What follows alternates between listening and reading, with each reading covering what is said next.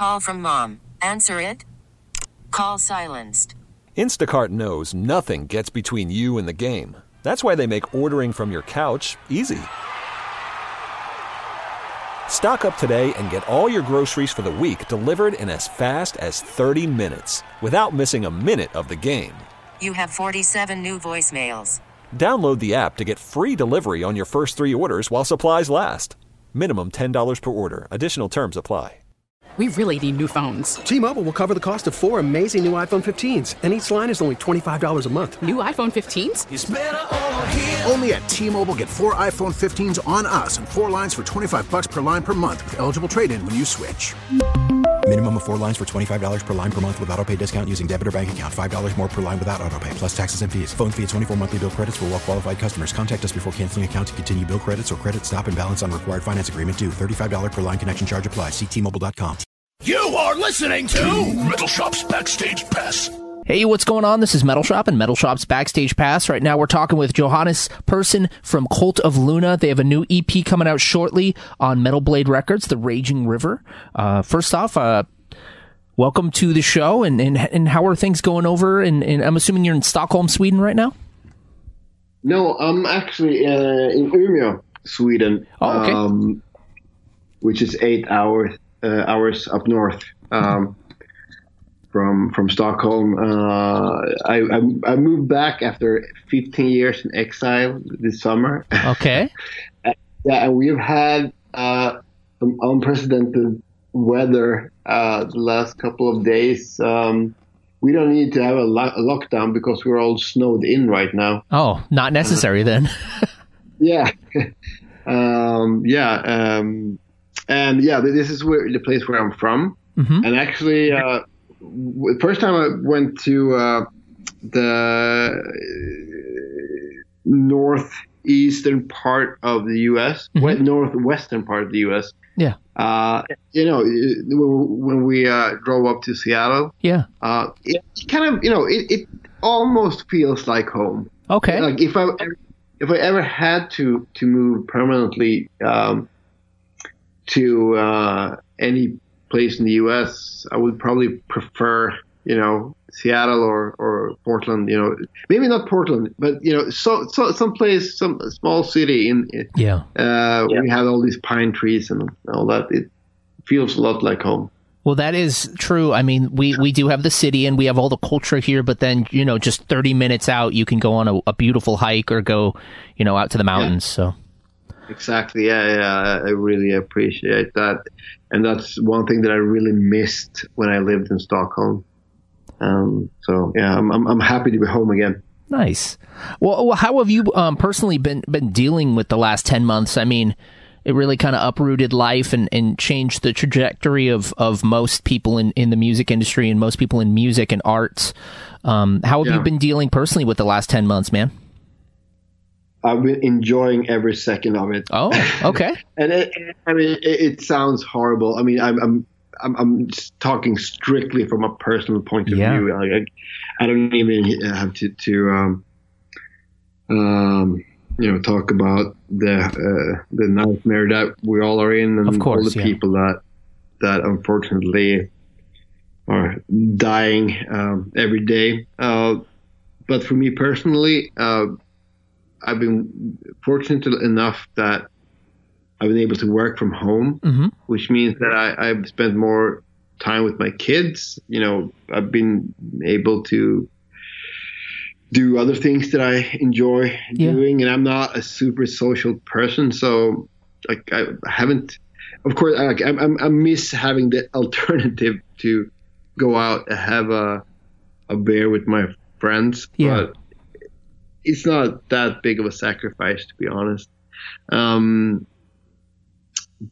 But yeah, I'm fortunate enough that it hasn't affected me that much financially, because I work, my day job is in the Swedish movie business, and oh wow, a lot, and people got they shut down pretty much every production. But I'm fortunate enough that I work behind the camera. I work as a casting director, and and it didn't affect me that much. How long have you been working as a casting director in the movie industry in Sweden? 10 years. That's awesome. Ish. Yeah. Did you go to school for that, or did you have? Yeah, I mean, I went to film school, but you don't go. There's no. I mean, you don't go to school to learn casting directing. It's something you learn, and as many other, line of work in the business, it's something that you by coincidence end up in. Sure. So I'm very lucky in some sense, and I've kind of, at least enough people think I have a big enough talent that they would pay me to do it. Hey. But fake it till you make it, right? Yeah. And yeah, I've been doing that my whole life. But yeah, I don't know. It's very interesting for the most part, and it can be when it's. I mean, different productions. I have, in some productions I'm more of just doing logistics, basically, administrative work. Uh-huh. And in some production, I have a very creative, position and have a whole lot to say, how the end cast end up. So yeah, but I've had a lot of jobs through the years, and this is definitely one of the best. Well, nice. The best I've ever had. So I'm fortunate that I can actually make a living out of it. And but also, I mean, when it comes to the music part of it, I'm really glad that we decided to never make us financially dependent on the music. Yeah. Because that would be a total disaster. Right now, people that we work with, our crew, they all became unemployed from one day to the other. Yeah. So, and there's not much we can do about it. I mean, we just have to deal with the situation without having without having our livelihood being at stake. Well, you guys do have a new EP coming out February, and it's called The Raging River, going to be coming out on Metal Blade Records. Was this something that was planned before the COVID lockdown? Not in the, as a concept. Mm-hmm. The thing is, most of the songs on this EP, they were written and recorded during the Adante Fair recording session. Okay. But yeah, we had this kind of a creative explosion just before we went to the studio. Yeah. So, and sometimes when you start recording a song, you feel like this song, it has potential. Mm-hmm. It will be good in the end, but we're not there yet. So pretty early on, we felt like some songs needed to go back and rework them, and rewrite them a bit in order to make them work. So we always had them in our backpacks, and sooner or later we knew that we were going to go back and work on them. And then the situation that we're in now came, and it gave us basically extra time. We had to cancel all the festivals and all the tours that we had planned. Mm-hmm. And like I said, I moved back to Umeå, where most of the guys in the band live. Okay. Which made it much more simpler to just meet up and work on the song, write some new stuff, and then just head into the studio. And that was another problem because Adon Fair, we recorded that in a studio in Norway called Ocean Sound Recording. Google that if you want to see some beautiful scenery. It's amazing. It's basically on a pier just by the North Sea. I mean, when you look at the horizon, it's next stop, it's Greenland. It's it's just that's vast inspiring. ocean in front of you. Yeah, and you have the amazing mountains behind you. Wow. And I've never been in a more inspiring place in my entire life. It's amazing. But the borders were closed. Oh, okay. Yeah. And still is. So we had to use a studio here in Umeå. A studio that might not be as inspiring, but we worked with a guy we never worked before, Daniel Berglund, and he was, he helped us with coming up with ideas in order to make, things work better. And he's not from the kind of music that we play, and I think it can be very productive to have somebody that doesn't have that don't know how to play this kind of music. Come up with ideas from his perspective, for maybe a more like standard like pop music background, and just have different takes on our stuff, and it really helped us on some occasions that came up with the ideas that at least I would never have thought of. How did this collaboration with Mark Lanegan come about? Because that's pretty awesome. It is, yes. And the story is it's a very unsexy story. Okay. But the thing is, I've been a fan of his for a long, long time. Yeah. I mean, I think during the early 90s, the whole grunge wave and all that.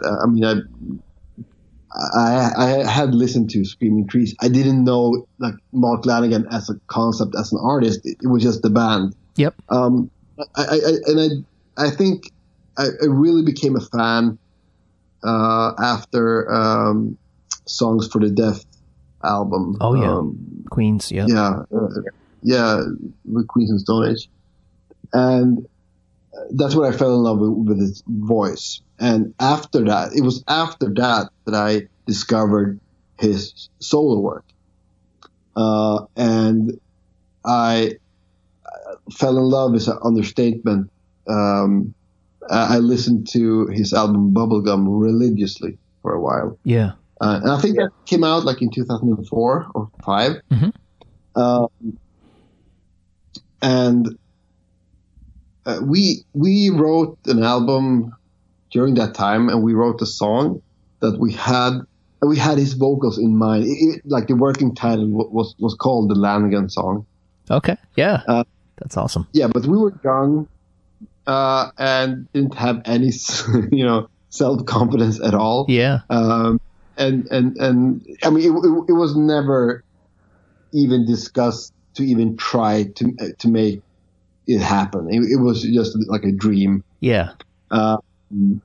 And 15 years have passed since then, and I guess you're growing older, and I guess your self-confidence grows with it for some strange reason. And we had this song, and we had like an open this, with every song, how should we do it? What kind of vocals do we have in mind for this? And it just popped up, like, and I said as a half joke, half serious, like maybe this is the time when we ask Mark finally after 15 years. Yeah. This is the unsexy part of the story, but I sent a text to our manager, like, do you know anyone that represents Mark that we can ask? And yeah, apparently he knew Mark's manager really well. And I said, can you ask him? So he did.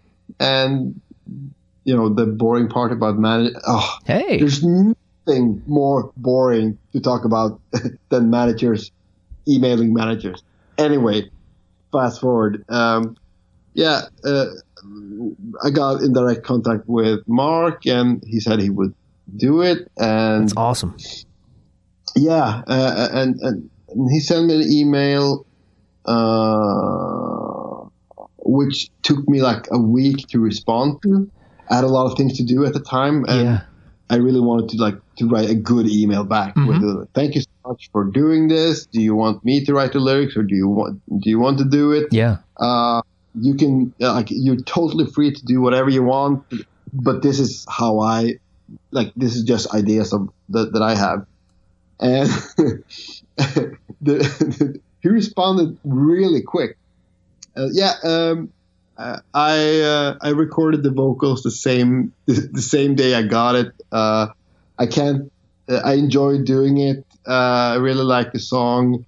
I can't do any retakes because I've torn down the studio and moved from the house. I hope you like it. If not, I enjoy doing it.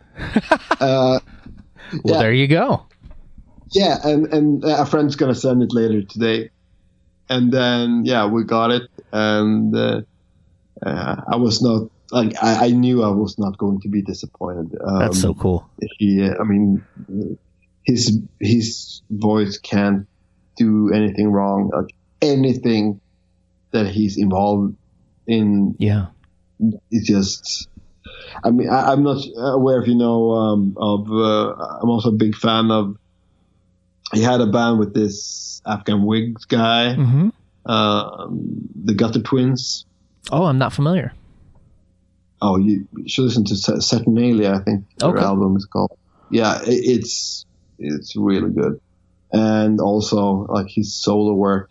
One thing I really enjoy with him is that, like, now we've been doing this for 20 years, and you realize how hard it is to reinvent yourself. Yeah. And how hard it is not to stagnate. And he's doing all these kind of different projects, different kinds of music, and his own, like, where he is now. The last two albums have this post-punk feel to it, and it's very different from what he's done earlier, but it still feels like a natural progression of he's just not, only doing bluesy rock. Yeah. It feels inspiring to see that he can still, a guy that's been doing this for, 35 plus years, and he's still doing new stuff. That's absolutely inspiring, man. And I mean, you guys, at least from what I understand of, like, kind of the arc of your career and whatnot, is you kind of started in the world of hardcore punk and whatnot, and Cult of Luna was born of that, but has gone beyond and is now your own thing. I mean, you're Cult of Luna. You have a certain thing you might expect from the album, but you guys always just, you do something else with it, and that's something I appreciate about you guys. So it's obviously you guys have a similar kind of takes on that, I assume, both you and Lanegan. I don't know, but I mean, what you just said is probably the best is one of the best compliments you can get as a musician. But I mean, like I said, songwriting is hard, and it gets harder after every release because you kind of used up all your ideas, and you try to find some new approach to it, and it's not easy. And as long as, at least I feel, that we're keeping a momentum, that we're moving somewhere. It doesn't have to be forward or what. I mean, it's all abstract terms. Yeah. At least, but it's always going to sound like us because it's us. It's still the same individuals that write the songs. And I don't really care, to be honest, if someone would say that, oh, all your albums sound the same. I mean, fine, that's okay. It's all a matter of opinion, but at least as long as it feels like we're doing something new. Yeah. Like we're not producing old stuff. And we'll see how long we can, how long and how far we can take it. I have no idea. Like I hardly know what comes next. We'll see. Like it feels after every album, you're left with some kind of feeling of, I wouldn't say emptiness, but some kind of a void. Like, okay, now this is done. It's not even released yet. What do we do now? Yeah. Yeah. So, well, yeah, I certainly look forward to hearing it in full, and especially that Mark Lanegan collaboration. I don't want to take up all your time. I know you have plenty of stuff to do today and plenty of interviews, but I have one last question for you. If you could pick a scar on your body and tell us the story of how you got that scar. Yeah, I have a big scar on my right hand. I was a messy kid. Okay. Yeah, and I don't even know how many times I was really good writing with my left hand. Okay. Because when I was a kid, because my right arm was in a cast at least once a year. And in 8th grade, we broke into this pool room in the school basement. Okay. Me and a couple of friends. We were not allowed to be there. Yeah. And my friends started to punching holes through the wall. And I that kind of was taking it a bit too far, I thought. Sure. As you do. Yes, you do. But they were pushing me to do it, and finally the peer pressure got the best of me. And the last thing I thought before I punched a hole, or what's supposed to be a hole in the wall, right, was that I'm going to regret this. And so I hit the wall, and I managed to hit exactly where they had this 4x4 wooden beam, thing that they attached the wall to. So my pinky finger it looked like it didn't punch or it didn't puncture skin, but it was very obvious that it was very, very broken. So that was a couple of weeks with a cast. And they had to operate, they had to drill the finger back together. Oh my God. I still have, yeah. I mean, it was, I just talked about it the other day, because when they put in the anesthesia in the arm, and when they were trying to get the bone back together at first, the anesthesia didn't really take the way it should be. Yeah. So the doctor, he put his whole body weight on his thumbs and tried to push the bone back together. And that was a pain that I hadn't felt before. Jesus. An interesting experience. But then they had to operate and put some screws in the bone to get it together. That's one of the many scars I had. My brother, he threw a spoon that actually it hit like a knife and got stuck in my knee when Jesus. I was a kid. So I have a lot of scars. Sounds like you guys were a handful for your mom and dad. Don't open that door. It's a long. Fair enough, man. Well, thank you so much for taking the time to do the interview, and I'm really looking forward to the album. Of course, it's the new EP, The Raging River, coming out in February on Metal Blade. Johannes from Cult of Luna, thank you so much, man. Well, thank you so much for having me. It was a very fun interview to do, actually. Thank you very much. I appreciate that. This has been Metal Shop's Backstage Pass.